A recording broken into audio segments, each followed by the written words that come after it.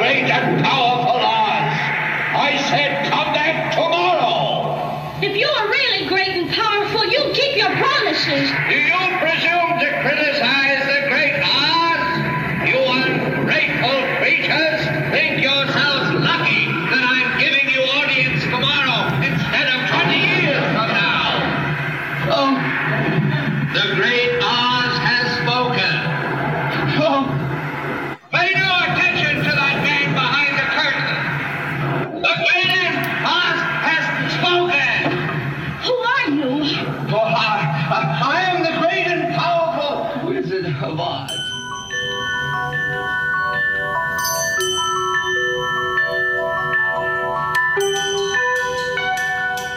Logic. Larry. It's Thursday night. The sun has just gone down because it's crazy these days. The sun is staying up very late. I'm glancing out at the New York and Newark skylines. There's trains coming in and out of Penn Station. Empire State Building is lit up white, and I am here with you. And we are going to talk about those people behind the curtains and whether we stand to gain anything by listening to their nonsense on a regular basis and how we suffer from their nonsense. Everything I say on this podcast is strictly my opinion, does not reflect the opinion or position of any other entity or any other person. I speak to you in a private capacity as a private citizen. Everything I say is for entertainment purposes and me speaking as a private citizen and me alone speaking for me alone. It's hot as hell in my apartment because it's been hot for 3 days, sweltering hot. Humid too. I got the AC unit and I'm doing okay, but I got to turn it off when I'm on the radio here because otherwise it'd get in the way and the sound wouldn't be very good. But it's a shame, actually, for those of you who are not in New Jersey, New York. I hope wherever you are this weekend's going to be better weather because it's Memorial Day weekend, which traditionally symbolizes the start of summer. But despite our hot as hell work days all week, this weekend is supposed to be rainy and cold and gray the entire weekend, save for Saturday. And look, Saturday is Memorial Day itself, and I get it. Some people like to, barbecue on Monday. That's when Memorial Day actually is, on Monday, and it's going to be okay on Monday. But a lot of people got work the next day, including me. Got to be in court Tuesday, so I can't enjoy Monday the same way I would a Sunday or a Saturday. So I don't care. Rain be damned. I'm going up to Violante's on Bloomfield Avenue. I'm getting my sausages, and I plan on grilling something on Sunday. And whether I got to go into the basement bar and chill with people down there, or whether I'm going to go under a tent or something, I don't know. But I'm not going to allow this weather to put a damper, literally, on my first grill of the season. I'll tell you that much. And it's a shame, too, because it feels like all spring we've been like that, right? It feels like all spring, whenever I try to hit the golf course, whenever I try to go out, it was cold, there was a brisk breeze, it was raining, it was gray. And then whenever I was working or I couldn't be out, it was hot and sunny and reaching, 90 degrees. You don't even realize because you're working. It's like a Tuesday. You go outside and it's 90 degrees and sunny. And you're like, what the hell's going on? It's spring. Then the weekend comes, you're like, oh, maybe I'll go to the beach, maybe I'll do something, do this, do that. No, and it's raining and it's cold and it feels like March. Just a weird time, and I'm no fan of bad weather or rain, so that's just my little rant. But the lead-in song was Bobby Krill's My Truth. I was inspired by that this week, and the reason I was inspired by that is because Bobby's a dude I've known for a very long time. We go way back in the music thing, and the truth is, I think we all kind of go through that in our 30s, where we're realizing, like, what impact am I going to have? How big am I going to get? Is everything I've strived for and everything I've done on the side, is everything worth it or not? And should I refocus? Should I recalibrate? Well, I'm here on this podcast with you guys every week because I think whatever reach I have with you and whatever reach you have beyond me or back to me is well worth the effort that I put forth on this podcast. It's touching some lives and making some impact. We will see how far that goes. But there are people in this world, some of them very undeserving. People that if you looked at them straight up, they'd put their pants on in the morning the same way you and I do. They struggle with the same things you and I do. They have the same ailments, the same illnesses. They're just as fragile as you and I are, yet they, through many times arbitrary means, become these puppet masters and become these men behind the curtain who may be small and minuscule, but in their presentation and in the way that society views them, they take on a larger-than-life personality and a larger-than-life presence, one that's unwarranted. And I don't think, when I say those things, I'm not talking about these grand conspiracies, like there's 5 men in a council in a room somewhere coming up with single-minded plots to do something to humanity or disenfranchise mankind. But I do think that behind many of the things that we go through every day and behind many of our own disputes and struggles and strife and narratives, there are specific people who are in it for financial gain, for power, for various other things, and they're undeserving of the positions that they hold, and we have to circumvent and overcome their nonsense. So I'm going to go through some news from this week, but I'm going to that's the theme. I'm going to talk about that and touch on that throughout this show because it's really hit me a little harder this week, given what's in the news and other things of that nature. There are these men behind the curtain, and they're trying to pull our strings, for better or worse. So, and this Etta James song was a request from Will out in Oregon. So shout out to Will. He's a weekly listener. But look, so this week, one of the most interesting things that came out was this COVID-19 news, right? There's been this dispute since the beginning of COVID. Some people wanted to say it was a bioengineered, chemical weapon, or it was at least man-made, and that it came from a lab in Wuhan.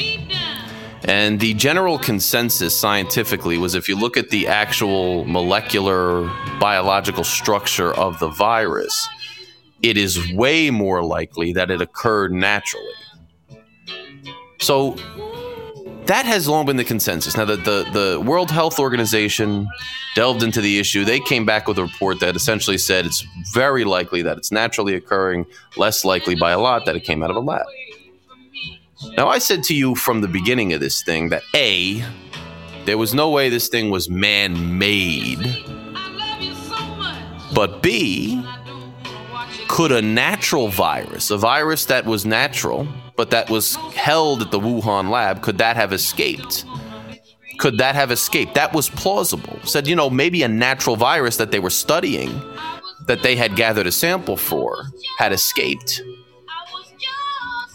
But so they've been looking, and it took 15 years for them to track down the animal source of the first SARS virus. 15 years. It was 2002 or something, I guess. And didn't find it to 2017.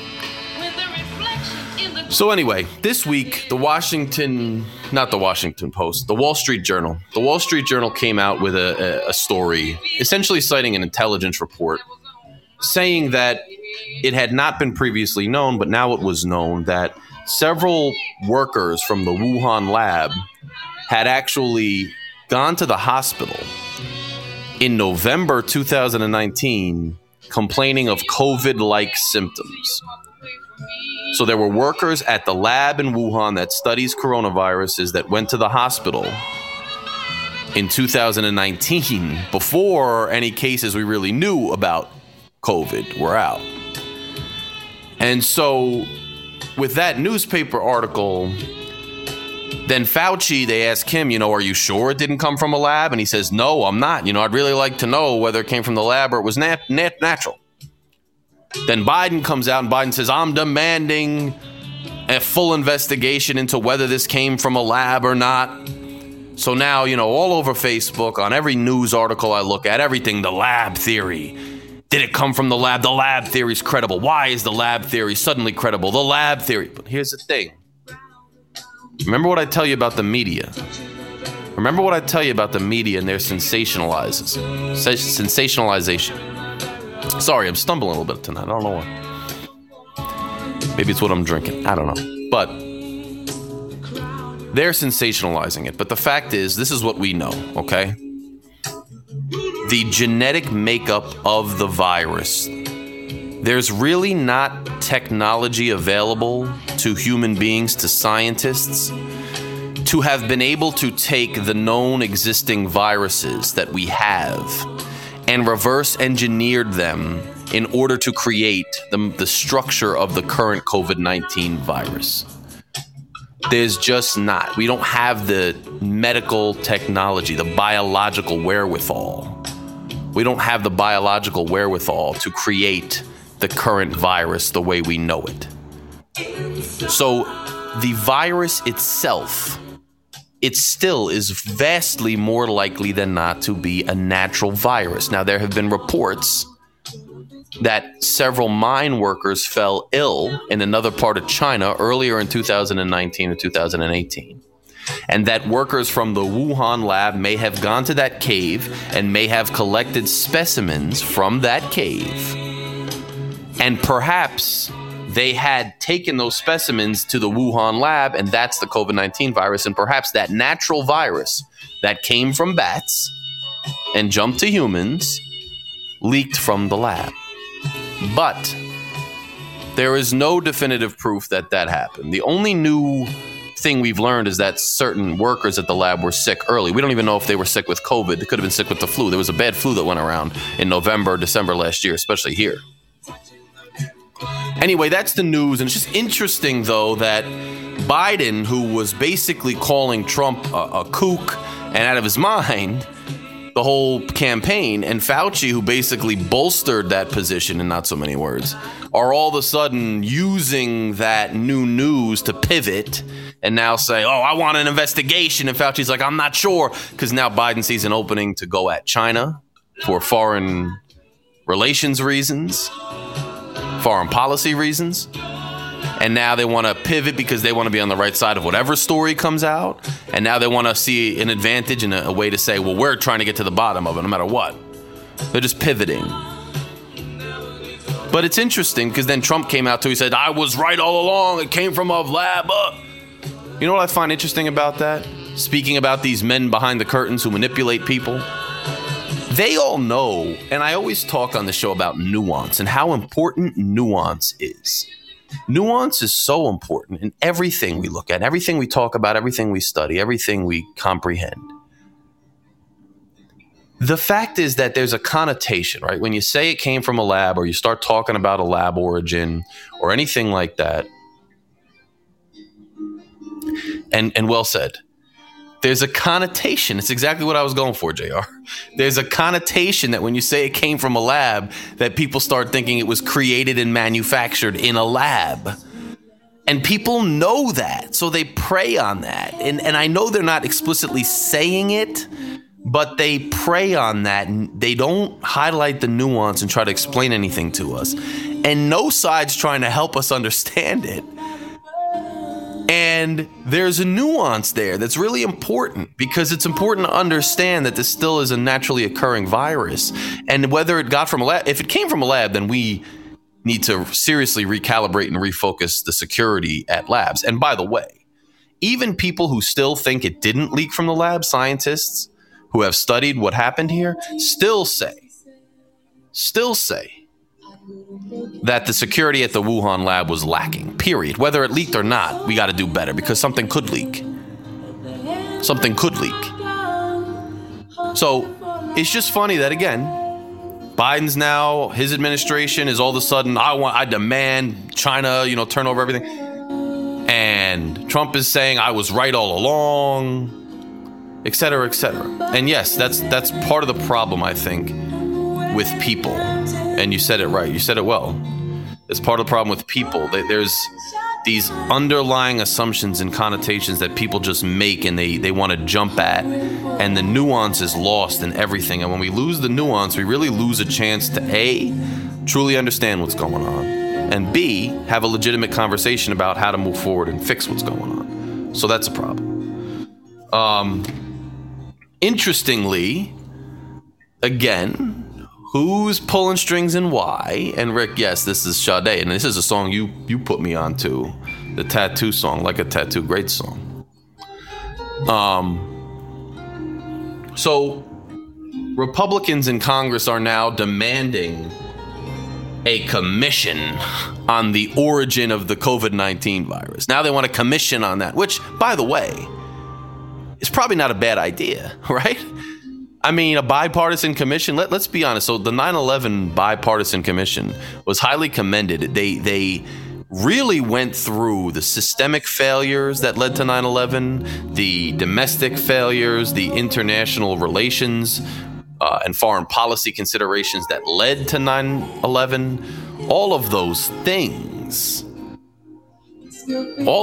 things were studied by the 9/11 Commission. We've had very, very many successful bipartisan commissions throughout the history of the United States, and not even just in government, in private entities, in local government, etc. So Republicans are now demanding a further investigation into the origins of COVID-19. They want the commission on COVID-19 anyway, wants everything turned over as far as what the origins could be. That's what it is. And I understand that, and that makes sense. But the funny thing is, so now there's supposed to be a commission on the January 6th insurrection and the January 6th riots. And they are expected to filibuster that. Now, last week I talked about how I thought it was a little redundant to have another commission into January 6th. I thought it was a little bit backward looking by the Democrats. I don't know if I was right or wrong on that. I mean, I don't think we should dwell on January 6th and dwell on, especially, here's my thing. If it's a bipartisan commission,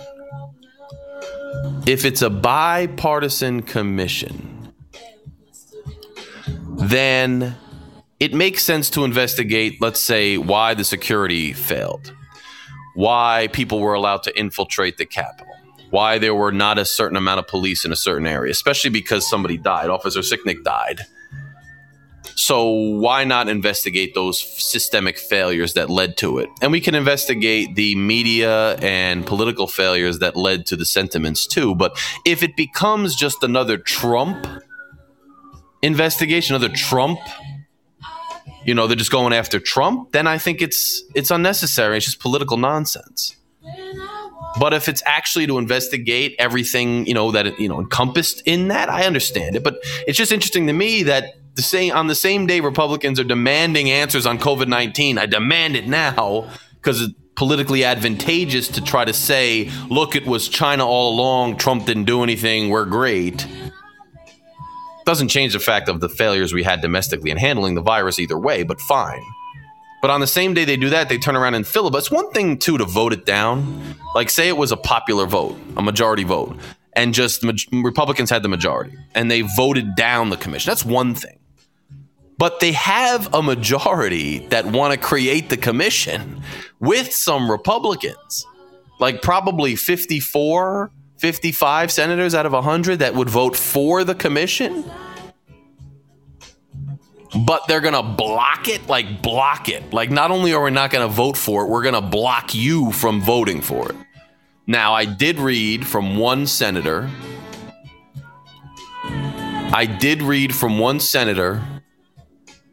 That the Republicans, see, this is the stuff again. So the media, the politics, they're behind the curtain. They're trying to make these grandstands. They will filibuster the commission. And Republicans are trying to say, it's a witch hunt. You listen to me. But here's a little tidbit I read. I read that certain Republicans there's an amendment to the commission bill. And all they want is to be assured that the staffers, like, the actual researchers, attorneys, people like that, the staffers of the commission will be hired by both Democrats and Republicans, that there'll be a bipartisan staff. Republicans are worried that if the commission passes as it is, it's just going to be pure Democratic staff, which they're worried it could be a Trump investigation, just focused on Trump. A purely political one. And I don't blame them for that. But then on the other hand, I'm suspicious because I'm like, well, do they want to just put some plants in there that are just going to defend Trump at all costs and not go where the evidence goes? I don't know. But isn't it sad that we're at a point where we can't trust either side to act appropriately with regard to an investigation of an insurrection at our Capitol building?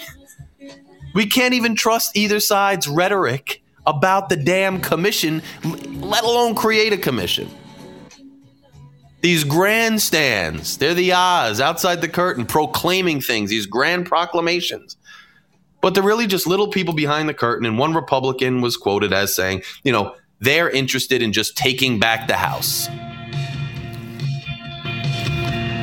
They're interested in taking back the House or taking back the Senate or both in 2022. They just want to take Congress back in 2022.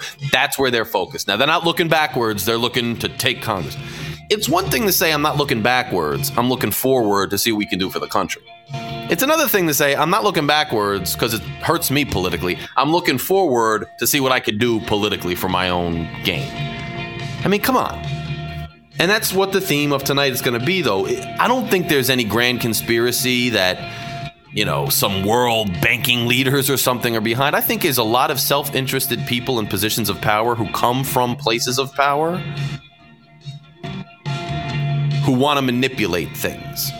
And they're getting away with it because we're letting them.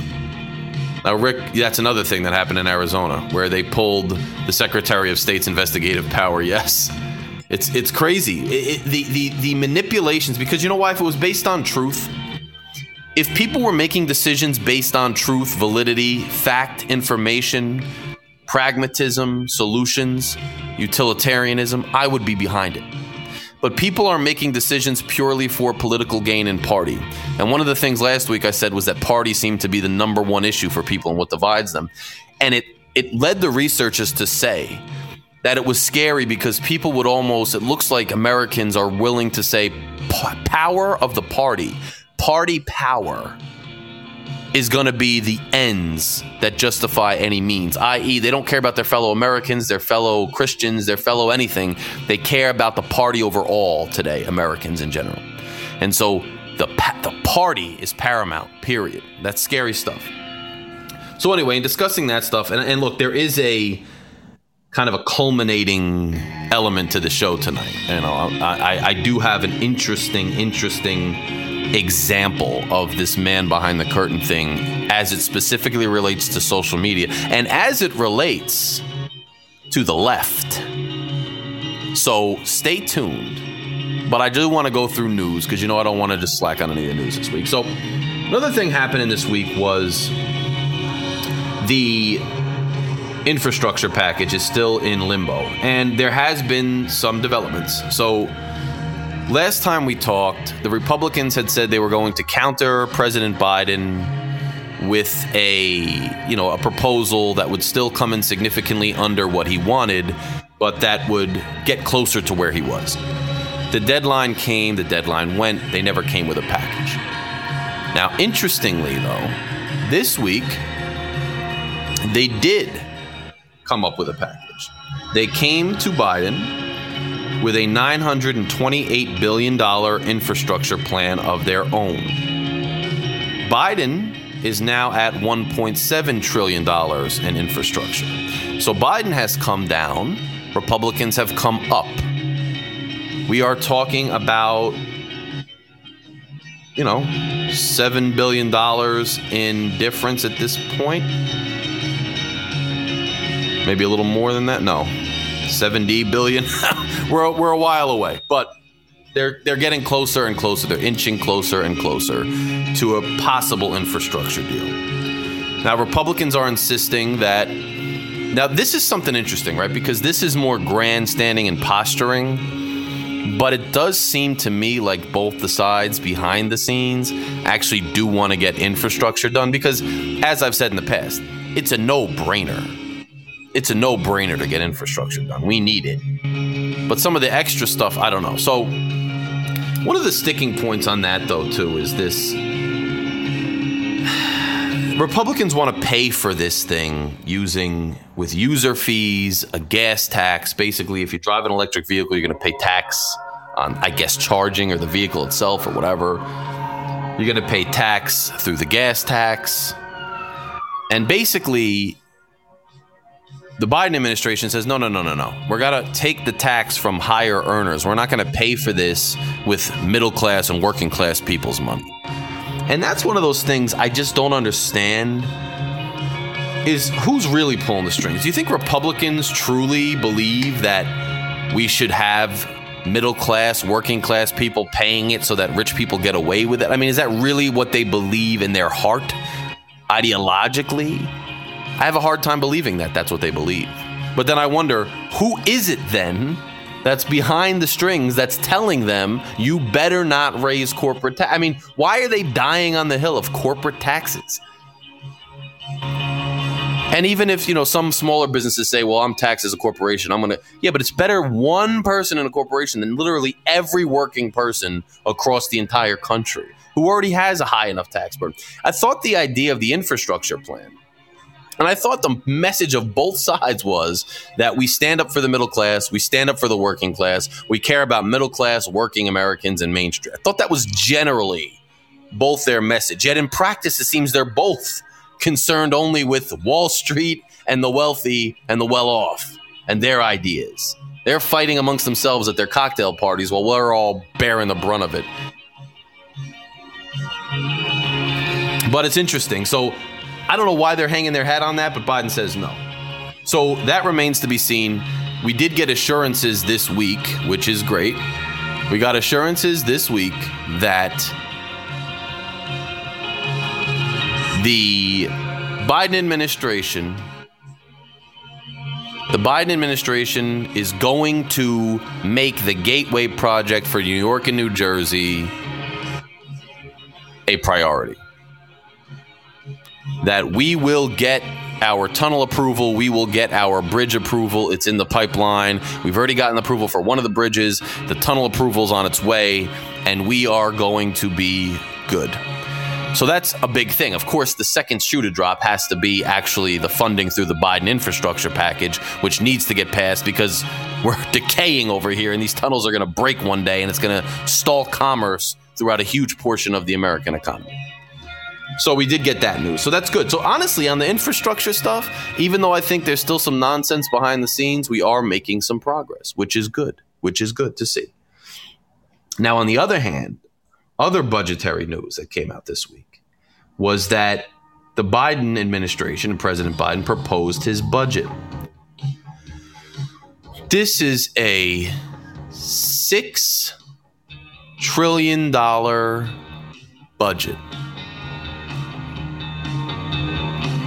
$6 trillion budget that Biden's proposing.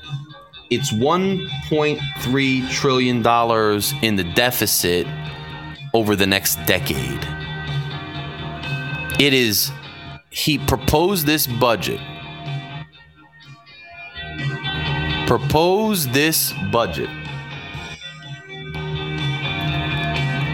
Without really specifying how he was going to pay for it. And that's a problem. So I understand, and he makes these grand proclamations about, we need to do this once in a generation investment. I agree. But there's not as much technology and stuff. There's a lot of these liberal wish list stuff for people, and that's fine. People need healthcare. People need help, tax breaks, etc. But it's this huge wish list, and we don't really know the ins and outs of each individual proposal or aspect of the policy and whether we all agree that it's all beneficial or whether some of it's wasteful. But the price tag is going to put us in immense debt. And here's another little fact about the budget that Biden proposed. It agrees to let the middle class and working class tax cuts that occurred under Trump, that portion of the tax cuts, expire in 2025. So Biden is proposing massive spending, deficit spending, and seems to be ready to allow middle class and working class tax cuts to expire in 2025. And that makes you wonder. Now, there's two ways to see this, too. On the one hand, Biden's done quite well on this infrastructure negotiation so far. I mean, at the beginning of this infrastructure thing, no one thought that they were going to actually be able to pull any kind of bipartisan deal. They thought he's going to shove it through with reconciliation. That's it. There's no way. There's no other way. And now all of a sudden, it seems like because he started so high and he went grand and he's going around selling it in Cleveland today and all across the country, and Kamala Harris is out and they're pushing it and it's resonating. And people are happy, they got money, and more on that later with inflation stuff. But he's actually might pull this infrastructure deal off in a bipartisan way. So I don't know if I'm going to criticize his budget and say there's two ways of looking at it. A, is he playing it really high and putting all these things in it as a starting point to see where it goes? Because he's been a politician a long time, and this is how they do it. And if he succeeds on infrastructure, you got to hand it to him. Is he doing that? If that's the case, then that looks good, and that's an interesting way to look at it. We'll see how it plays out. On the other hand, is Biden paying his dues with all the progressives and where the party is now, who got him elected and helped get him elected? And is he just a mouthpiece for the Sanders camp right now and pushing Bernie Sanders stuff? Or is he pushing Bernie Sanders stuff knowing it's not going to go through in its entirety, but just putting it out there to save face and to try to get some of it? I don't know. I'm not ready to accuse Biden of being manipulated by somebody else or being a crazy spender quite yet. But the budget is a little bit alarming. The good news is he doesn't get to make the budget. He's asking Congress to pass that budget. So that budget's obviously not going to pass. Well, I doubt it. So we're going to see what happens. It's a negotiating point. And that's one of the main reasons I would say that it's probably the former rather than the latter. It's probably Biden setting the table for negotiations, which he's done well with the infrastructure part. So you gotta respect that. You really do. But now moving on. Let's talk about the fact that while this is what's going on in Washington, and perhaps we actually have, and we could say Biden's old school Republican light. I don't really agree with that. That whole notion that if you're in the middle of the road, you're a Republican. Like, who says Democrats have to be so far left? His proposals are, this budget is the highest expenditure from the U.S. government as far as a budget goes since post-war America, since World War II. So that's FDR level stuff. So you can't really say he's Republican light. That's just out the window. It's gone. He's not Republican light. He's not how he's governing, period. There's no way around. He's not governing that way. I don't know what else to say. For better or worse. Sometimes I think he's too liberal on certain stuff. I'm like, Joe, whoa, thought you were a little more center. But I think if he gets what he wants and he gets bipartisan deals through, then I'll be happy with it. But while this is going on in D.C. and there's some BS going on back and forth with the commissions and whatnot, and then some progress on infrastructure, they actually seem to be maybe doing some real work, you have these states, as I talked about last week, these various states just playing this game by passing legislation that, again, this feeds into tonight's theme, this manipulation, this grandstanding to feed the populace for their social media nonsense. They're passing these laws that are way too far one way or the other just to enter into this political sphere and just to kind of, make a statement and enter the dialogue and the narrative and get people arguing. And two of those things this week were, first of all, in Pennsylvania, there was a few abortion bills that came out. Now, I got to be honest. I don't know, when are they going to stop? If you don't personally agree with abortion because it's against your religion, or you don't personally agree with abortion because it's against this or that, then don't get an abortion, okay? Tell people not to get it, urge them not to, okay? It's the best you could do. But the law is settled. The law is settled. Abortion's legal in this country. This obsession, that's what I mean. Why are we obsessing over things that are what they are? Just for the political discourse, just for the extravagance of the issue, just for the voter bait, just for the clickbait on social media. So PA passed this law, and again, first thing was that they're going to deem it, they're saying you can't get an abortion anytime there's a heartbeat. Like, that's the cutoff, a heartbeat. But heartbeats can appear very early in a pregnancy. Sometimes that's the first time a woman even knows she's pregnant. So that's a problem. And that's a new law that they're trying to pass in Pennsylvania. We'll see if it gets struck down or not. People really believe the new Supreme Court, the way that it is going to uphold some of these restrictive abortion laws, but so far they haven't. The second part of it was that House Bill 118 in Pennsylvania states that anytime there's even a miscarriage, if there's even a miscarriage, then the healthcare center must, under penalty of law, must issue a death certificate, even if it's just a miscarriage, any kind of tissue. They have to recover the tissue if they can, issue a death certificate, and must provide ritualistic burial services, even if it's just a miscarriage. Now, it's not compulsory. A lot of articles going around saying it's compulsory on the mother, i.e., she has to have a funeral. She has to say it's a death. That's not accurate.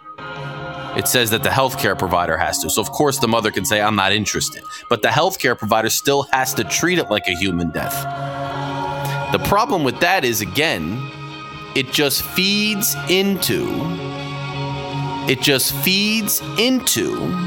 the narrative. Why do they do something like that? Why is this, whoever introduced House Bill 118, why is he doing it? Is he doing it because he truly believes it's going to change abortion, or he truly believes that it's the right thing to do at heart? Is that why he's doing it?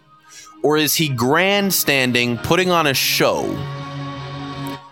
Putting on a show because he knows it'll get people hyper, it'll get people talking, it'll get people angry. And does he know that by issuing death certificates for tissue and issuing ritualistic burials for tissue, that it will cause people to be more apprehensive about abortion in general? It will cause them to start seeing tissue, even from a miscarriage, which is traumatic enough for people, for the mother and the father and everybody involved. It's traumatic enough. Now you're going to make these people visualize it as if it was a human life because you want to start to change the narrative. How manipulative and sick is that? How manipulative and sick is that? And remember, we only pay attention to the headlines, and that's a headline, so that's out there. But what about this? Did anybody hear about the Valley Transportation Authority in California? The mass shooting that took place there cost 9 people their lives. It's been sparsely in the news over the last day or two, but not too much. Everybody's talking about the commission filibuster and all these other things, but what about this mass shooting? I mean, another 9 innocent people just went to work trying to get people transported to their jobs, and all of a sudden, they're dead, and there's very little fanfare. There's very little news. There's very little anything, really. There's not another push in Congress for gun issues. There's nothing, really. You know why? Because they're talking about other things right now, and because it's not politically advantageous to do it, and because there was no racial or other angle to the shooting that made it sensational. It wasn't an immigrant, for what we know. It wasn't an Islamic person, from what we know. It wasn't any kind of racial angle, from what we know. I think it was an older white guy just shooting certain people. So there's no fanfare. So, of course, it's not really in the news very much, and there's not a lot going on about it. Because why? Because they can't manipulate your emotions. If they can't manipulate your emotions and drive you to react a certain way, they're not really interested, are they? And it's not being pushed very much. And we're victims and culprits of the same thing, because we are victims of it, because they're not pushing in our face. We're not becoming aware of it as much. We're also culprits because we're not talking about it as much, okay? We're all complicit in this societal decay. We're all complicit in what they're doing because we also give credence to these people, too much credence. And back to the abortion thing really quick, just because I saw something in the chat. Yeah, it's precedent. But to be honest, the Supreme Court thus far, as far as abortion cases, has tended to so far uphold the precedent that abortion is legal. They've not overturned a lot of these other laws that they've tried already with this new Supreme Court have not worked. But here's an interesting thing. While we're on guns, while we had a mass shooting again in California, and we have these issues going on with guns, it's a serious issue. You know what Texas was doing this week? Again, so states are passing frivolous, nonsensical laws just to get into the national dialogue politically. And there's real problems that everybody's ignoring, and the news feeds into it, the local politicians feed into it, the national politicians feed into it, all these Oz's, all these people that act like grandstanders, and we give them the power to be grandstanders because we willfully are deferential to them. We willfully allow them to control what we hear, what we don't.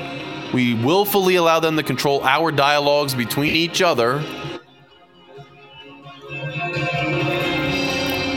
Texas is passing a law that they used to need a license to carry a gun. And let's be honest, in Texas, to get a license to carry a gun, it really wasn't that much. It wasn't that involved. And Dan Spafford, who's a longtime listener to the show, he told me, carrying guns in Texas, to get a license, all you got to do is take like a virtual course, and you don't even have to go to the range and yada, yada. And it's really easy to get it. So if they eliminate the license, it's really not a big deal because it wasn't that big of a deal anyway. Well, then let me ask you this. If it wasn't that big of a deal to get the license anyway, then why are they eliminating the need to get the license? If it was a bare minimum requirement and it wasn't even tough for people to get the guns in the first place, why do away with the license? If it wasn't a big deal, why do away with it? The reason is because it's a political grandstanding move. Because Abbott probably wants to run for president. That's why.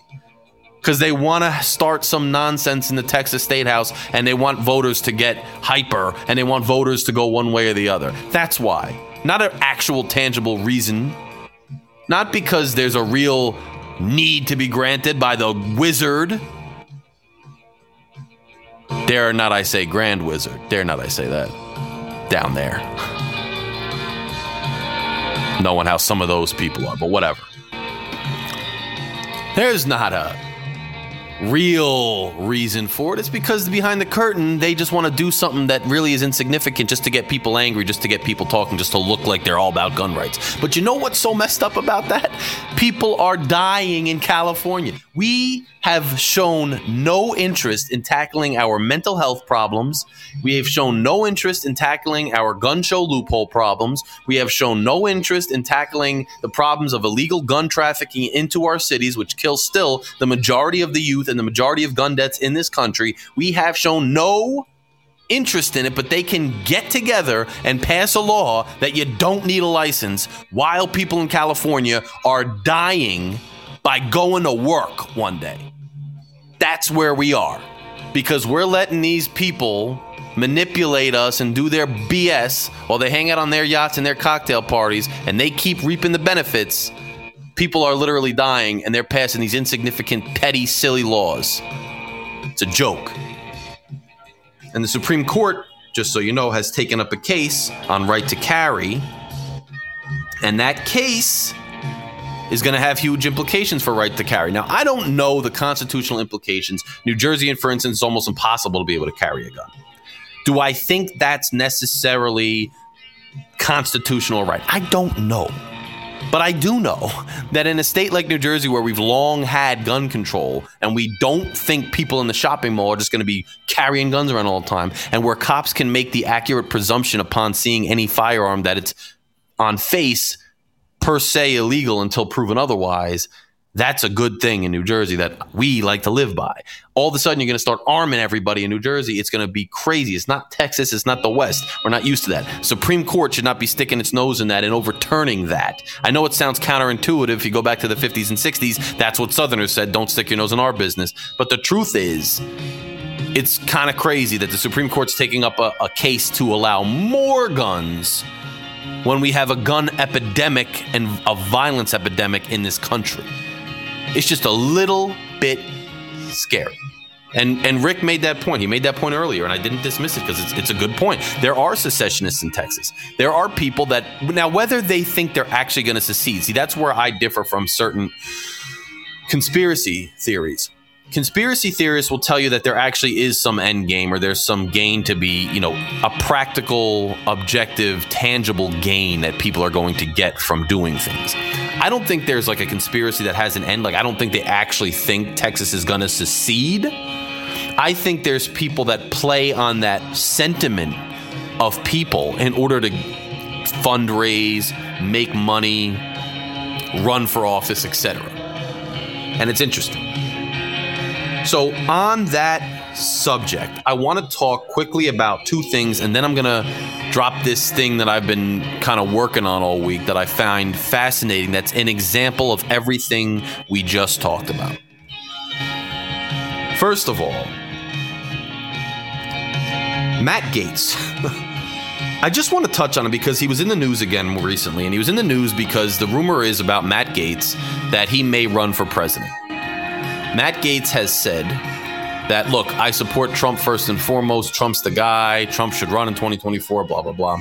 But if Trump doesn't run and they need a Republican to run, then I would like to run and I would like to be the Republican candidate for president. And his words were, and I'll beat whatever's left of Biden, which this nonsense about Biden being old and all that. He's outplaying certain people right now, so I don't know what they're talking about, but whatever.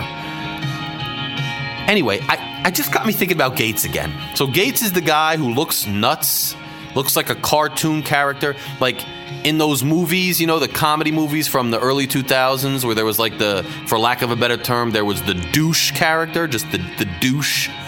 Like that's Matt Gaetz. Like that's what he looks like, that's what he sounds like, that's what he acts like, that's him.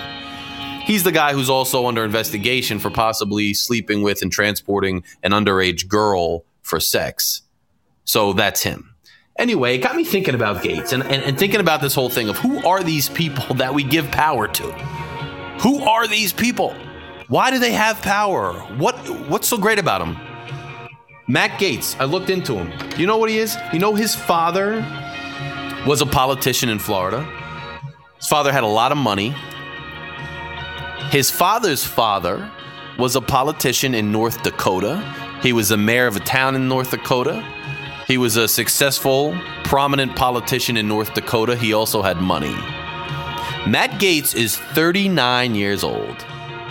That means he's not much older than me. He's 39. He looks like a clown. He acts like a clown. He sounds like a clown.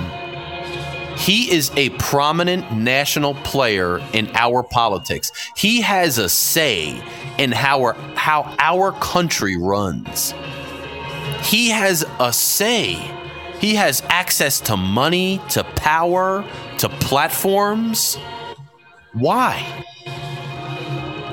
Just because his daddy was rich and his daddy's daddy was rich. That's it. What's between me and Matt Gaetz? Besides 3 years of age. Other than where he was born and the advantages he got from being born. Yeah, and you're right, Rick. He and Marjorie Taylor Greene are on tour. You're right, they are. They're on tour. Yes. Again, this is what they're doing. They're traveling around the country in this freak circus to gin up all this support from all these people. Because they don't care what's right and what's wrong. And these people are so quick. Anybody ever read The Emperor Has No Clothes, where they essentially told the emperor that we're going to make you clothes, but only people who are ignorant won't see them. Everybody who's got wisdom will see the clothes. And the emperor starts walking through the streets basically naked, and all the people want to feel smart, and no one wants to speak up. Groupthink, they all start following through the street until some kid finally says, the emperor has no clothes on, and they still keep marching. It's like no one is questioning why Matt Gaetz is. Why are you buying a ticket to go to a show or a rally that features Matt Gaetz and Marjorie Taylor Greene? Why? Just because they agree with what you say? Why are you paying to see them? What puts them on a pedestal above you? What have they shown you? And that's what I'm saying. Somebody like me, I sit in this podcast, I talk whatever I talk, but I'm a transparent person. You know me. You know where I'm from. You know who I am. I never pull any punches. I always tell you what's what. I'm just a guy amongst everybody. Matt Gaetz isn't. But he's got the platform. He can be a candidate for high office. He's got a vote. He's got a say. I don't have anything except this podcast. And maybe that's a little bit too much. I have other, I'm in a prominent position myself in some ways, but I worked my ass off to get it, and it's still nothing near Gaetz. So it's just interesting. It's just interesting. That being said, let me get to the meat and potatoes of this show. So first of all, the New York Times today, and I don't know if you've seen the documentary and The Social Dilemma. I still haven't seen it. I got to sit and watch it. But most of the things I'm talking about as far as manipulation, it goes back almost a decade now. Russia and China have been involved. Domestic players have been involved. They are using... There was research, especially over the last 20 or so years. There's been research, and I agree, Rick, except the people on this cast, because we all have it. There's been research into, marketing algorithms are nothing new. Even before social media, marketing algorithms and target marketing and people's propensities and people's psychologies as they related to marketability, that's been studied for a very, very long time. That's nothing new. That's nothing new. But recently, it's really, really, really infiltrated our social dialogue and narrative, and it's taken over our politics. I mean, our politics is all about marketing, and our marketing is all about politics. Just like that study last week came up with, we are mainly divided by party because party and political ideology is literally in everything we do. Where we eat our food, where we shop, the music we listen to. Because of this marketing and this political infiltration into marketing and vice versa, everything has some air of cultural identity politic to it. And if you don't believe me, who do you picture when you think of who shops at, say, a Trader Joe's or a Whole Foods? Who shops organic? Who's vegan? What do you think of? When you turn on a country music station, and a lot of country music's very good, but why are some of the contents of the songs simply about how American they are, how much light beer they drink, and what they drive? Is it simply because they're country boys, or is some of it because wrapped up in the music is a sense of identity? If I listen to this and he says, I'm an American, hard cut, but you feel about your identity, you're relating to it. When you listen to that, it says something about you. This has been around a long time, but it's getting more and more prominent, especially in terms of ideologies and political stuff. So this week in the New York Times, there was an article about how in London and France, several social media influencers, in quotes, influencers. And why am I always railing against influencers? Because again, who the hell are these influencers? Who are they? They get a blue check mark, and the next thing you know, they can do no wrong. They're a quasi-celebrity. Do you even really know what their daily lives are? Some influencers have to spend every day, all day posting social media content in order to even become an influencer. And even if they max out their earnings without sponsorships, just maxing out their promotional earnings on social media, chances are they're only making like a middle-class salary.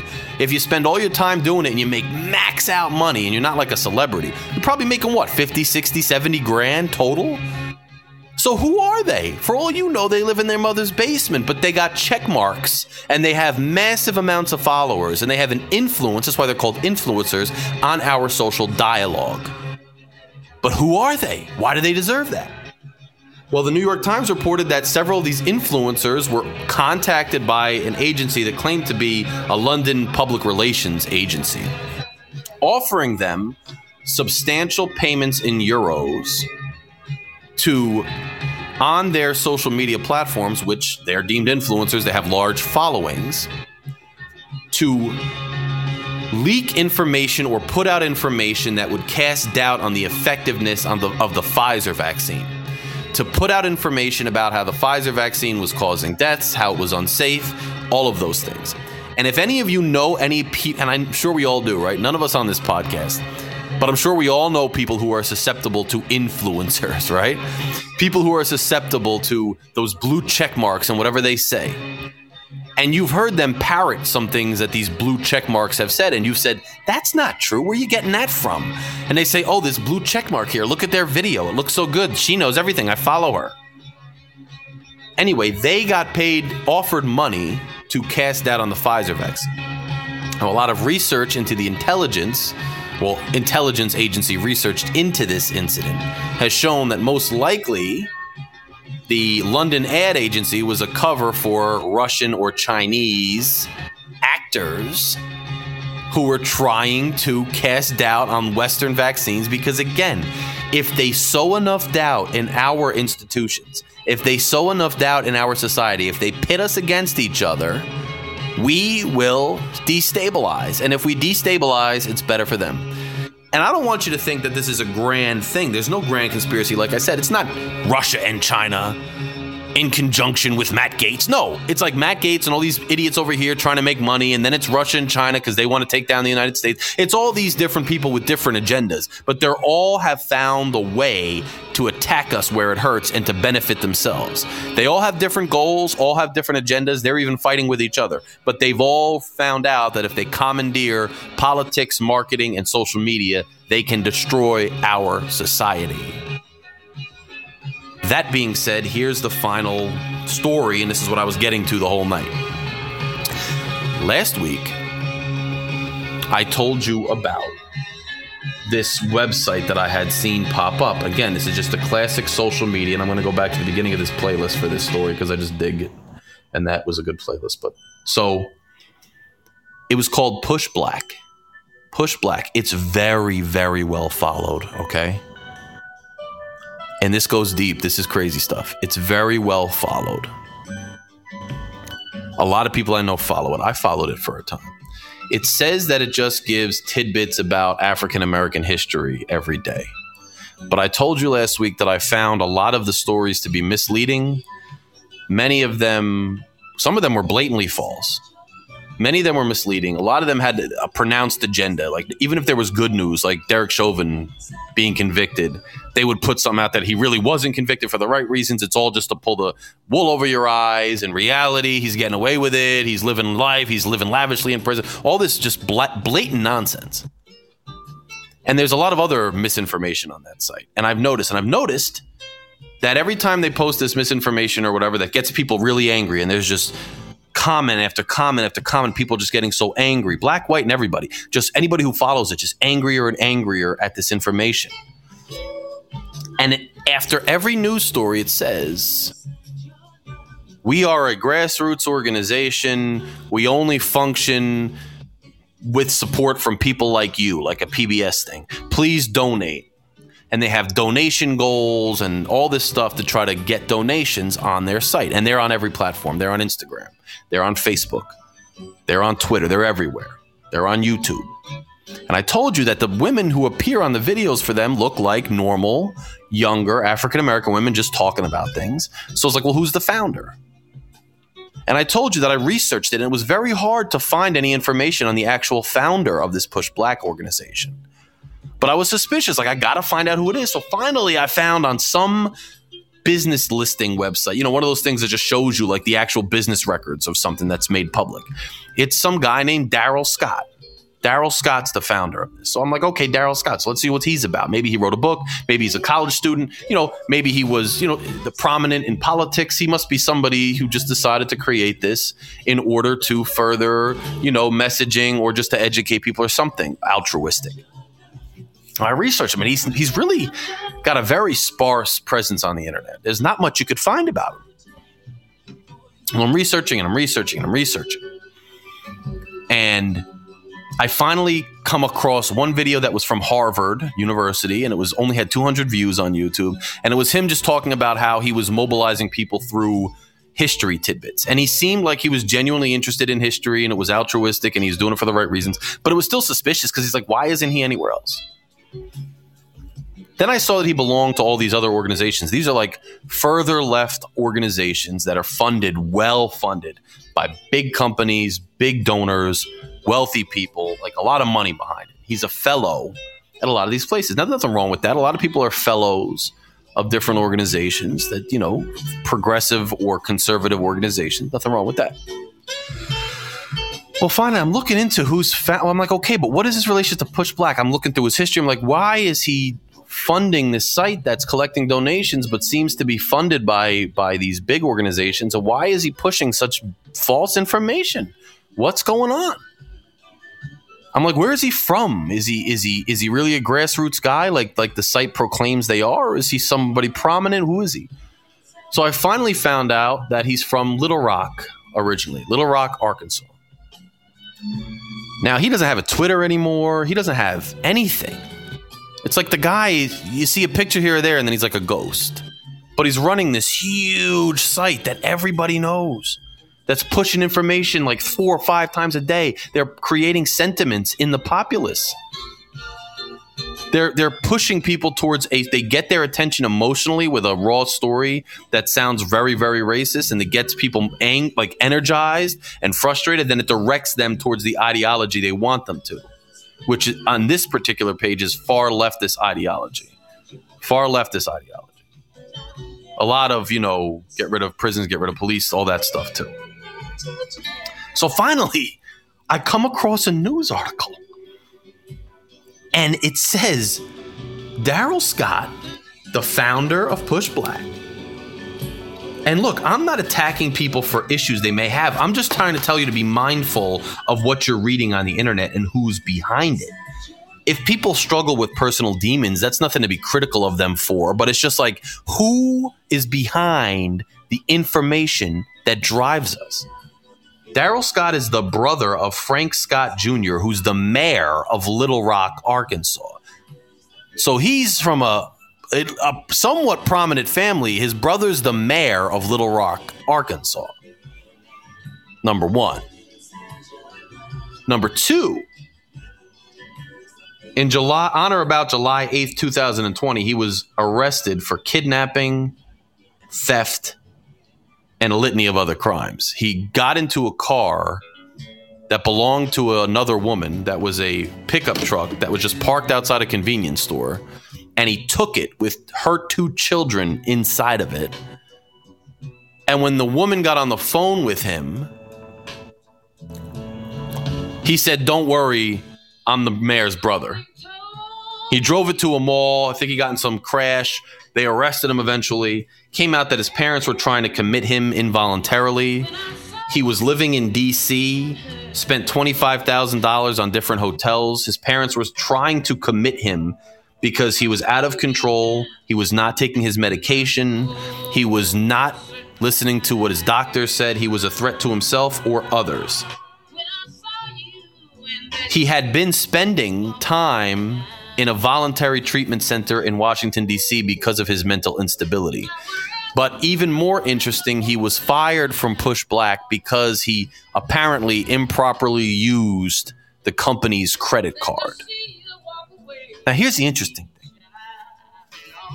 He was fired from Push Black and spent time in D.C.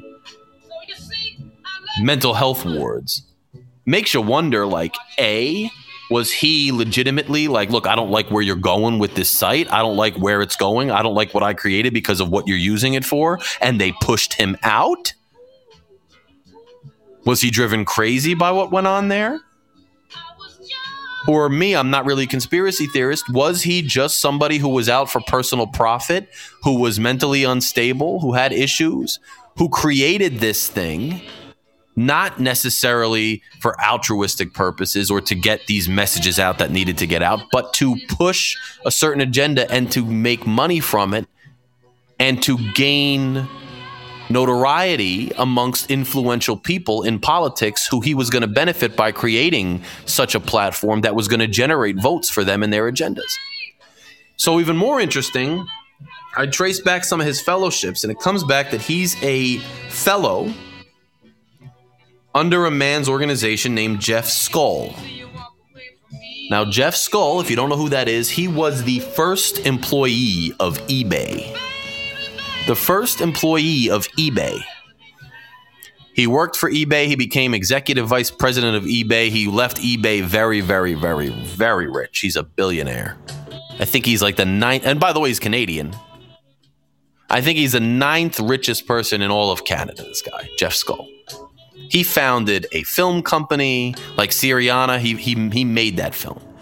He's very far left. That's okay. You can be far left. He spends a lot of money on charitable purposes, charitable endeavors that push progressive or more left-oriented stuff. All that's fine. But here's the most interesting thing I found about Jeff Skoll when we talk about who drives these things. For what reason? Who's the man behind the curtain? Behind Darrell Scott, who's locked up and now hopefully gets out of trouble, behind the people pushing the message, behind those people on the blue check marks on your social media. Who's behind it? Is it China? Is it Russia? Or is it guys like Jeff Skoll? Jeff Skoll, apparently, he funds and runs a project called Rise. Now, Rise sounds good on the surface because Rise is supposedly supposed to generate social engagement to positively move society in a given direction, right? Only the caveat is this. Rise invests in organizations that are platforms that push people to certain social movements for profit. Explicitly, for profit organizations, not nonprofits. He finances for profit organizations. So, Darrell Scott was a fellow of his in this program. Push Black is asking for donation after donation, but they already have billions of dollars funding them. And Jeff Skoll, who's a billionaire, funds sites and has conducted research. He's funded projects that researched algorithms and the technology that taps into people's psychology to see what resonates with people socially, to mobilize them politically and socially. He's funded that research, and now he finances projects that use that research for profit. For profit. So what looks like an organic site that's touching people's lives every day, defining how we feel about things, defining how we react to things, defining how we interact with each other, creating the medium in which we interact, because a comment section of any post of a prominent organization is a place where people do interact. The parameters of our societal dialogue, the parameters of our societal interaction, the parameters of our overall politics are defined by these types of entities. And these type of entities are a lot of times funded deep down by people out for profit, very powerful people, very wealthy people who could just as easily just run themselves or something, but they go through all these steps in the ladder to come out at you looking organic and infiltrating you in the most intimate places, which is when you scroll through your social media account. This was some huge thing, just that organization. That's just one example. That's just one example of what are probably numerous situations like that one, where people who you wouldn't necessarily approve of telling you what's what if you knew them for all they are by looking them dead in the face, are influencing you through politics, through organizations, through other mediums, because they've gotten lucky enough to have that platform one way or another, and we are letting them do it, and we're all culprits and we're all victims of it. And it's interesting and startling that that's going on. We all have to be mindful, no matter what the issue is. There's serious issues. There's systemic racism. There's policing problems. There's gun violence. Mental health crisis through the roof. Now we got inflation coming. We're being manipulated by people who are out for themselves, who don't have any right to be the ones manipulating us. It's scary. And it's not like you can unplug from social media. Social media, we're on social media right now. Who am I to criticize what I utilize right now as my own medium? But what we can do is be smarter about it. If you see a suspicious page, just unfollow them. If your friends are getting susceptible to some blue check mark, tell them about the blue check mark. Pull them into the knowledge. Bring them onto Logic and Larry or some other place. Fight that nonsense. Not physically, not to the point that it destroys you mentally, but fight that nonsense. Can be the vitality of society and the humans. I mean, humans are genuinely good people. When you walk outside and you're not on your social media, and these people and these organizations and these pages are not getting so worked up and so angry, and they're not defining who you are and defining who your enemies are supposed to be and defining who your allies are supposed to be, and you walk out and make those judgments for yourself based on who your neighbors are, who you work with, who has a vested interest similar to yours, you're going to make better decisions. You're going to be in a better place.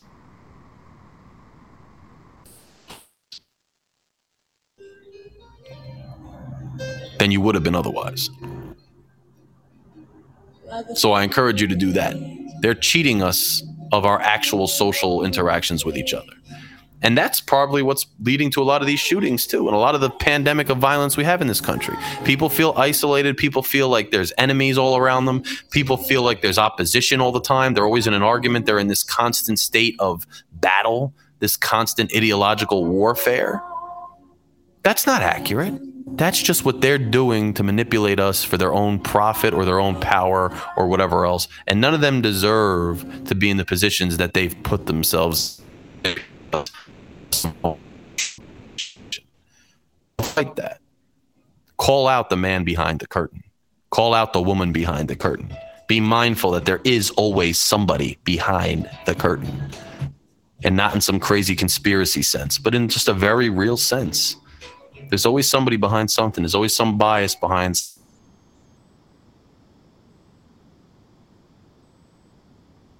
But just be mindful. Be mindful. With that said, I'll open it up to calls, and then I'll wind down after that and say my last words. But I hope you enjoyed the show. I try to touch on all the news and try to have a grand theme, that we can kind of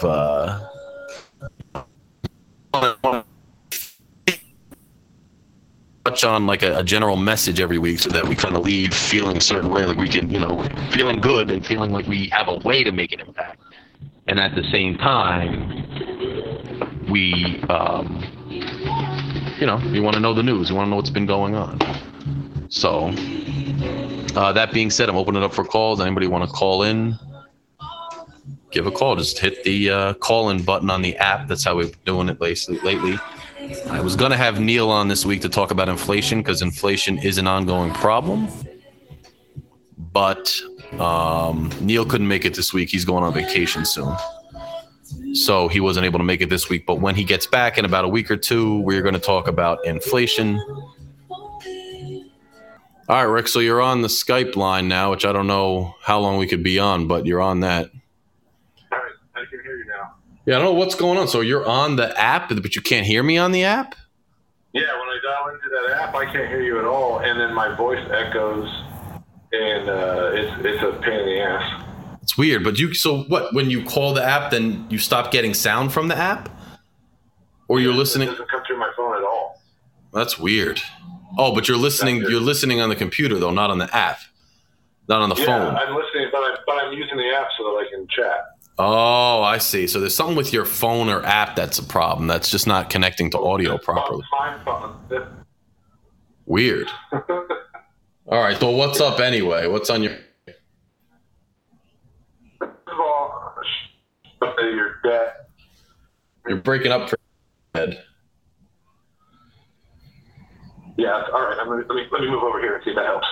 How about now? Yeah, you sound clear now. All right. Let's talk about nuances. Yes. So, I mean, I'm mostly in agreement with everything you said, obviously. Right. And you and I have talked a little bit about it. Right. But there's been a lot of, I don't know if you get all of this chatter that happens when these.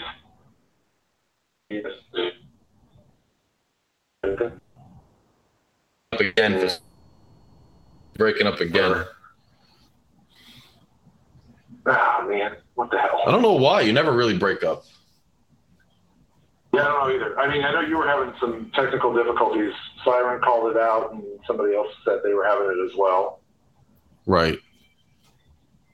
But anyway, So, I've been catching a lot of grief, and this goes back to what we've talked about before, where people are real polarized and they don't hear what you're saying. Right. Yes. And so this abortion thing, right? So it's all men. And I keep saying, yeah, that's bad, but there are a lot of women behind this anti-abortion stuff as well. Oh, yeah. Point out specific examples.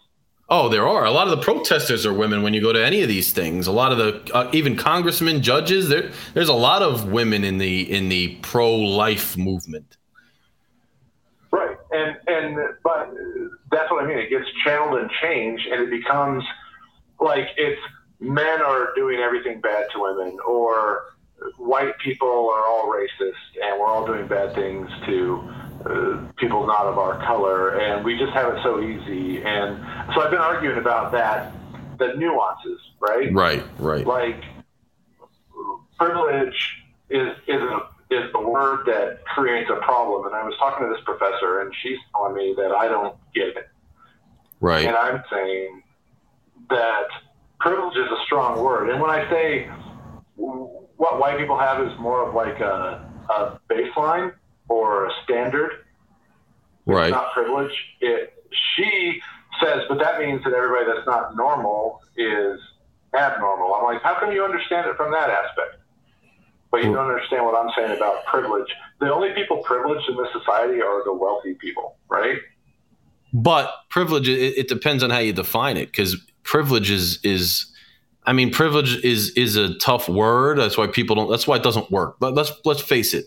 Privilege doesn't work with most white people because they don't like the connotation of what privilege means. But what they're trying to say is that it's an advantage, but it is an advantage. No, just because somebody else is disadvantaged doesn't mean we have an advantage. That's my point. I think it's like saying anybody that doesn't have Down syndrome is privileged. Yeah, it's something you're born with. Yeah, I mean, I guess that you're saying that it's not a leg up. Yeah, it should be a baseline, and I don't mean that like that people of color are not disadvantaged, because I know they are. I'm well aware of that, and I state that even in my statements on Facebook. Or women, like everything has been designed for men to control women, as if we all had these meetings and we decided, hey, you know what? Let's oppress women. Right. And that's just not the reality. But I think what they mean in privilege is like, I don't know.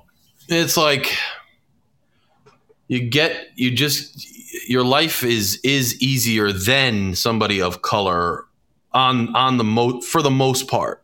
Like that skin color alone gives you an advantage. Like it does, because you can walk in. If you put on a suit and clean up well, you are presumed to have like a certain status. Whereas other people who look different, even if they do that, are not necessarily presumed to have that status.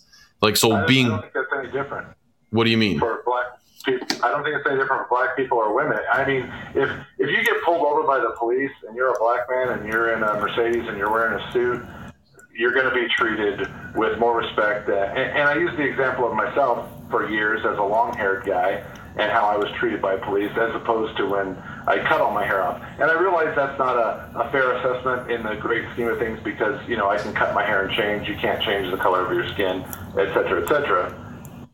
But I was judged very differently having long hair than I am without it. And I think there's this, again, we're talking about nuances and police, and I think black people as well, and any people, and me when I had long hair, we have this ideology going in that we're against the police and that the police are against us.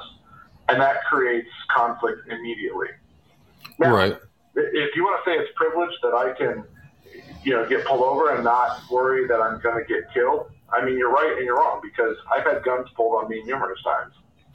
But I think with regard to that, yes, like I am somebody who's had the conversation many times that, like, the fact is, if you look like a straight up, grungy, criminal white dude running around, and you're a black person who's dressed in a suit, whatever, chances are people are going to be more apprehensive around the white dude because of that. That it gets a little bit too far where you're like, no, even the white dude on the corner, no. But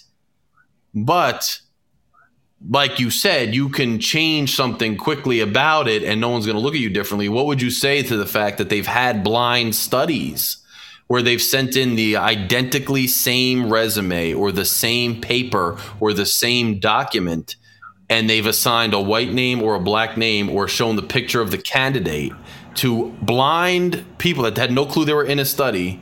Same identical resumes, identical everything. They've done it with women and they've done it with people of color. And every time they do that study, people with white names or white pictures get higher grades, get called back way more often, get more compliments, and people who are women or of color or et cetera with names of ethnic people, they get lower marks, they get less callbacks and all that. Now that's been studied. That's a documented, legitimate study that I say would prove the theory that white people have some privilege in this society. I mean, you can call that privilege, but I just think that term implies something that is not happening. You had to struggle. I had to struggle, right? Yeah, but it's not like we just had shit handed to us. No, but no one. See, that's why people always. I think that's the connotation, right? Everybody who's told that they're privileged thinks everything was handed to them, but that's not what they mean by that. They don't mean that everything was handed to them. It's me taking personal offense at being called privileged. It's this idea that other people, women or black people, are considering that term to have merit. I mean, I don't know if you remember when Eddie Murphy did a skit a million years ago where he dressed up like a white dude. Eddie Murphy? Yeah, Eddie Murphy. Yeah, I mean, he's done it a billion times. He just did it again, Coming to America too. He went into like a store, and once the black person left and Eddie Murphy was just there, the guy, he picked up a paper and the guy's like, no, just take it. He's like, what? He's like, no, just take it. And then he gets on a bus and everybody's quiet, and then the black people get off the bus. And then all of a sudden, the girl stands up and strips off her uniform, and there's a party on the bus, right? That I think that the idea of privilege is that somehow we can just do whatever we want and it's going to be handed to us. And that's just not the reality. I mean, you busted your ass to get into Rutgers, much less, working through being at Rutgers, right? Yes, but so and to be fair, this is where there's nuance, like we talked about. Like there's programs at Rutgers that sometimes it was my scores had to be a certain level higher or whatever. That's true, and whatever actually because of my demographic, which is different. It complicates the conversation, but at the same time, once I turned 30 something. I mean, I could drive my car around and yeah, I'll still get pulled over more than some guy driving a Prius, but I'm going to get pulled over and harassed less with me in my car than if a dude who was black was driving my car. That's just truth. There's a certain level, especially as a white man, as you get older. I don't think youth but then again, youth is probably just as unequal because all youth get harassed, but black youth get harassed way more. But once you hit 30, when I cut my hair off. Huh? I was 35 when I cut my hair off. That's what I'm saying. Right, but I was immediately called sir afterwards. That's what I'm saying. But that's the privilege they mean. They're not saying it's privileges like your entire life was easy. They're saying you have a certain element where people are going to start calling you sir as soon as you cut your hair off and turn 30-something years old. This country's run by people who look like you, and that's who's in power, and that's who in most places has all the power and is looked at by everybody as the powerful class. So if you walk around looking like a white male in your 30s or 40s or 50s, you have like a deference societally. You do, and that's what they mean. I think it's a wealth thing. I think that there's more concern that I may be somebody influential, and you can call that privilege if you want, but because I'm white. But the reality is that us middle class and poor people, we can't afford to lawyer up in a traffic ticket. We can't afford to lawyer up when some law firm tries to seize our assets because of a 20-year-old debt that we didn't even know about anymore. We can't afford a bunch of normal things that the wealthy people can. I guess and so there's a difference. I mean, but I don't think anybody's arguing that, though. I think your reading of the definition is not what they're saying when they say it. They're not talking about that. They're not saying that you can just get out of tickets and lawyer up and jet set around the globe. That's not what they mean when they say it. That's how you're interpreting. Huh? That would be privilege. Well, what is the definition of privilege? Can somebody get me the definition of privilege, like Merriam-Webster, right now? Because I don't know it. Yeah, I wish I had it up. I don't. Who has it? Somebody on the chat. Get me the definition of privilege. Merriam-Webster. Somebody. There's people listening. I want somebody to get it for me. Hold on, because I want to see where this goes. We're going to see. I genuinely don't know what it is. We're going to see. Now, by the way, when we're talking about messaging and things, like defund the police, I think is a terrible slogan. Like, some slogans aren't good. Yeah. I don't think white privilege is the best slogan for the theory that's being pushed, for lack of a better term, because people don't take right to it. But that doesn't mean it doesn't exist. So here we go. A special right, advantage, granted or available only to a particular person or group. Education is a right, not so that's their definition. It's accurate. It's not all encompassing. You can do whatever you want all the time. It's a specific special right, advantage, or immunity granted to only one person or group. There is certainly advantages and immunities to some extent granted to white people just for being white. That's the privilege they're talking about.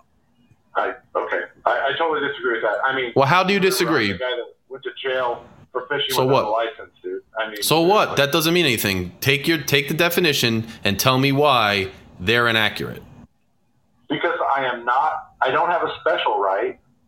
I don't have an advantage, and I don't have immunity. But you said people call you sir as soon as you cut your hair. That was one cop in one anecdotal statement. I was just showing the difference between perception there. So you are claiming that you have the same. You walk out the door, you're the same as any person of color. Period. You don't have any leg up on them. No. I'm saying because there is a disadvantage due to racism doesn't mean I have an advantage. I don't. I just have a normal chance. But only white people have a normal chance. No. Okay. So no. Hold on. 2/3 of the black community is now in the middle class, man. So hold on. You said you're not the same as black people, right? Why? Because they're disadvantaged. That's what you said, right? Yeah. So if they're disadvantaged as compared to who? So who's you're saying they're not we're not advantaged, but they are disadvantaged as compared to who? As compared to anybody who starts out ahead in this society, dude.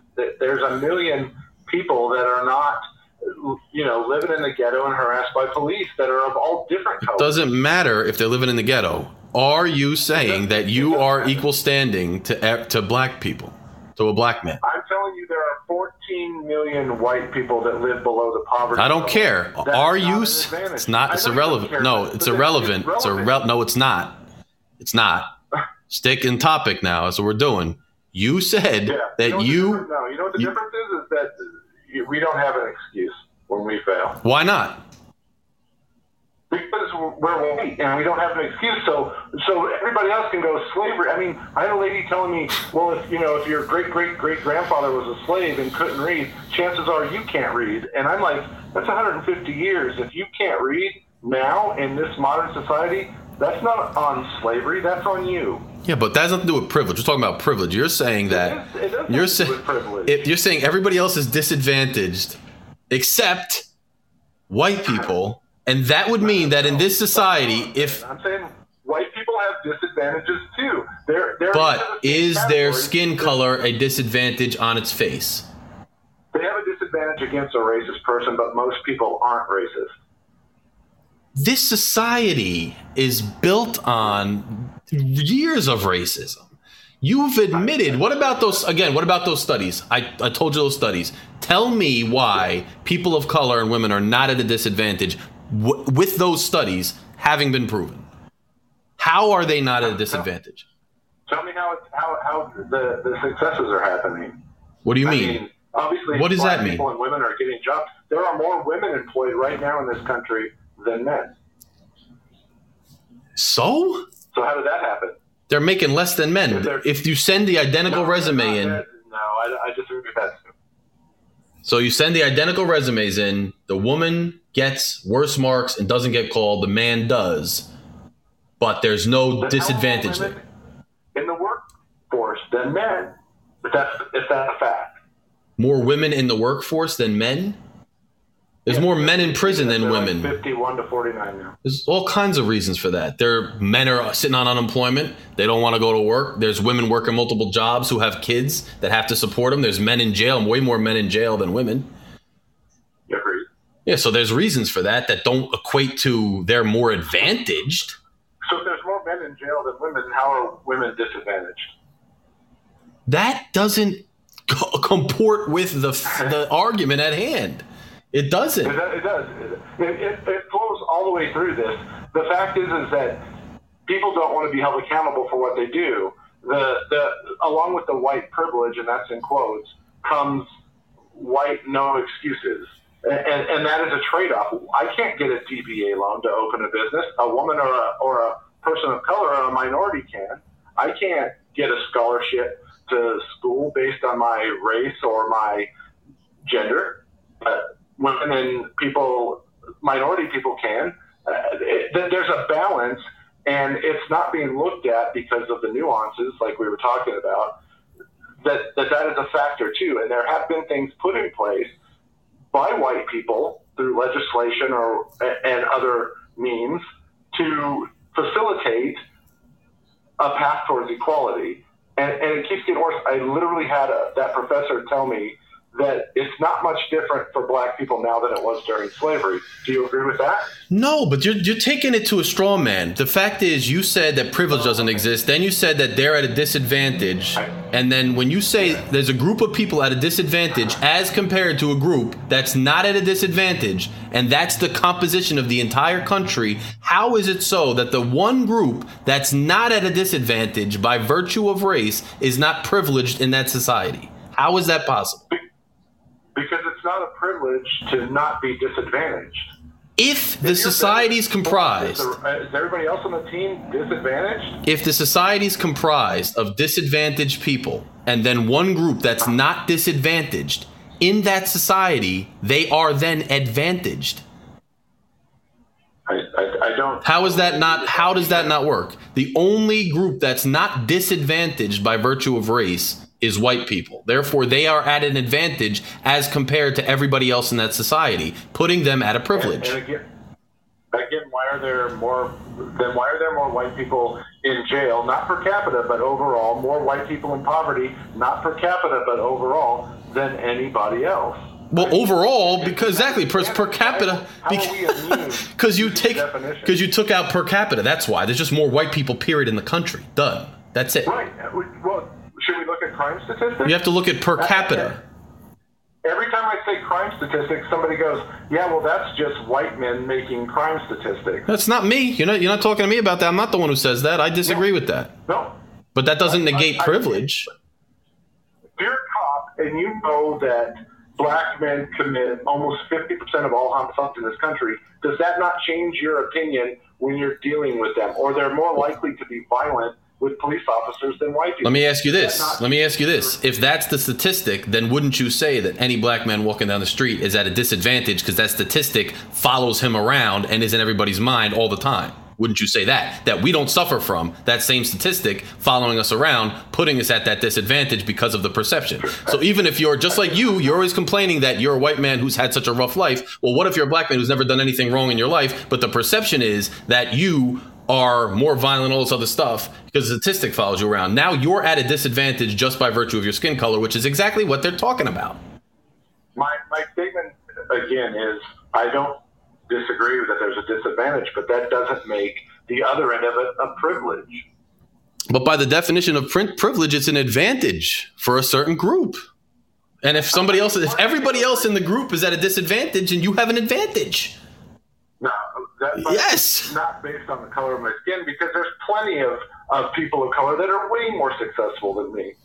How did that happen if in a disadvantage and I'm privileged? Because it's not all encompassing. That's what the disconnect is, that's why I got the definition. Because if the definition of privilege made it all encompassing, then I would have said that the people coining the phrase are wrong. But actually the definition was not all encompassing, meaning that your understanding of their phrase is wrong, because they're not saying that privilege guarantees you success no matter what or shields you from ever failing. They're just saying that specific trait that you were born with, being a white male in this society, which everybody else is at a slight disadvantage or a vast disadvantage depending on circumstance, as compared to white males, that particular trait gives you a particular advantage over people, a particular privilege. It doesn't guarantee success. That's not what they're saying. And they're not saying that the lack of privilege guarantees failure on the other side. Some people are saying that. The far left people are saying that. But most people who use that term, if you actually break it down and try to be rational about what they mean and just be rational about the objective truth of the situation, there is a slight privilege that you're born with by being white because of the society we live in. Okay. That's all. Okay. I mean, again, disadvantage doesn't mean while you can technically say yes, you have an advantage. You don't have a privilege. You could argue semantics if you want. I mean, like I said, I don't think that it's the use of the term, man. It's the use of the term, and it's being perceived. Again, yes, we got into a head-to-head about the discussion of privilege, and we derailed what my original point was, which was about the term being the wrong term, just like defund police is the wrong term to use there. Yes. I think there is a deficiency because of maybe not the literal definition, because now we know what the literal definition is, and I guess it does fit, but the connotation of the definition, the connotation of the word privilege, I know it doesn't resonate, because everybody who I've spoken to who's mad about it is somebody who sees it as an all-encompassing thing. They think that you're saying that you were born with a silver spoon, because that's the connotation. So maybe politically it's not viable. I agree. But I think literally it's correct. My argument wasn't about how I feel about the term privilege, or it wasn't meant to be. Right. It was about how other people view that, specifically the disadvantaged people in society. Right. They're going to view that as, they got it made. And to me, it promotes division and anger and all of the things that are not conducive to reaching a point of equity and equality. And that is my issue with it. I'm not mad because I'm white and, you call me privileged. That's not what my stance ever is. And I know it comes across that way because I'm white, and automatically that's what is assumed. Just like when I'm a man and I'm talking to women, and I'm automatically mansplaining because I'm a man.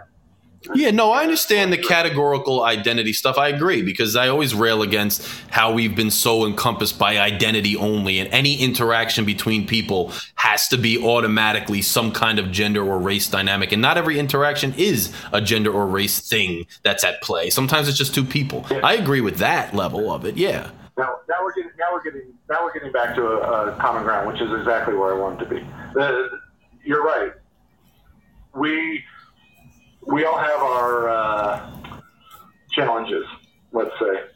Yeah. And society has moved forward, and now everybody is acting, and this again is the nuances thing, as if everything's just as bad as it has always been. And I totally reject that idea, because it's not. It's better for women. Yeah, I agree with that. It's better for minorities. It's better all the way across the board. Yes.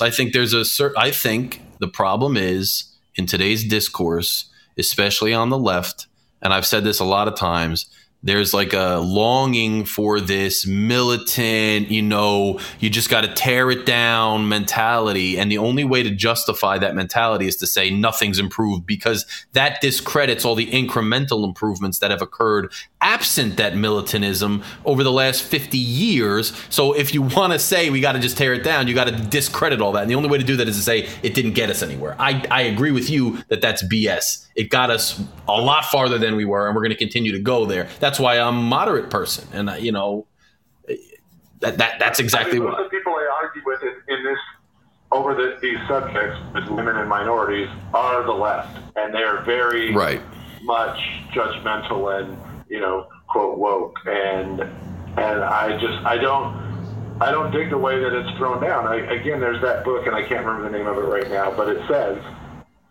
there's two kinds of white people: racists and people that don't know they're racist. And I totally reject it. Yeah, I reject it as well. I mean, that's theories that are taking hold of academia that we disagree with. Like, we're on the same page with that. This is the professor that I'm talking to, and she kept using the term we when talking about black people. She's a white woman.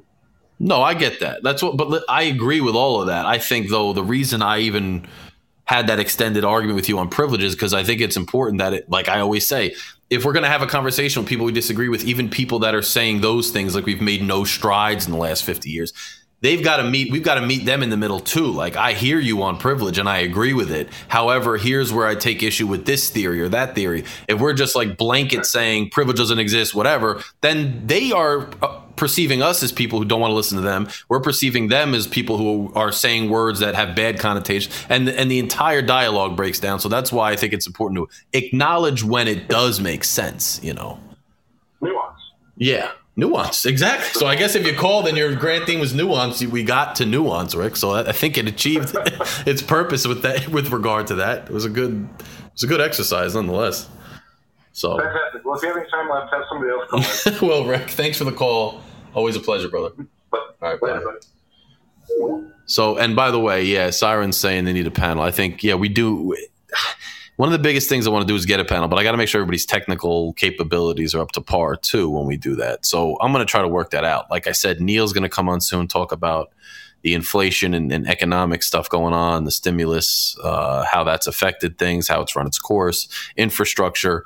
But I do want to get the panel going, and we're going to do that soon, very soon. I want to get like a kind of maybe a gender panel, a history panel one time, a gun panel for sure, a race panel. We can get people to just kind of debate these different issues as long as it's all respectful, which it usually is. I mean, and it's all everybody's comfortable. But I think we're going to do that probably soon, because I think it would generate a lot of interest, to be quite frank. I think it'd be really interesting. So we're going to do that.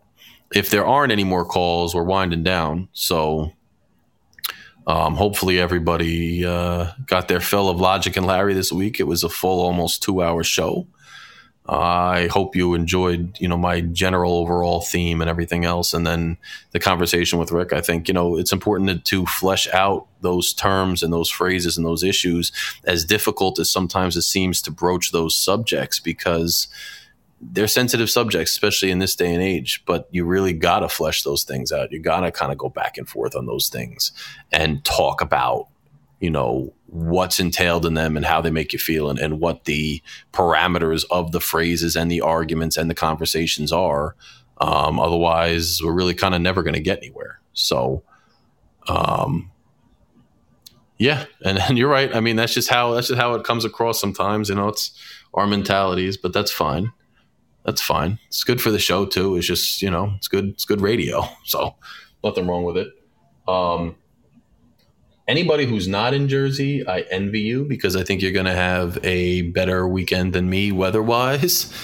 Being in Jersey in the Northeast, it looks like it's going to be a washout late tomorrow and all day Saturday. And I'm just praying that Sunday is going to be a little bit nice, so I could do a little bit of a get-together and hang out and grill these sausages for once.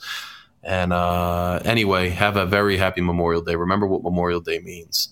Remember what Memorial Day stands for. Remember that we are allowed to have these conversations and grill and celebrate and et cetera, because of the sacrifice that people have laid down for us to protect our freedoms and to protect our way of life, which is still very important. And all Americans are, to some extent, compared to many other places in the world, privileged in and of themselves. Even with the technology you're seeing with the vaccines right now, we are getting it at much quicker rates, and we are therefore able to reopen, and we are therefore able to stay healthy.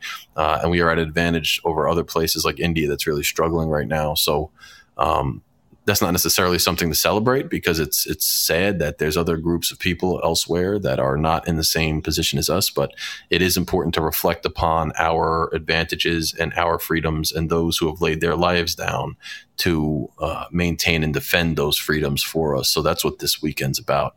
And just keep that in the back of your minds as you go about your celebrations. Pour something out for the fallen. And I will talk to you all next week. This is Logic and Larry signing off. Good night.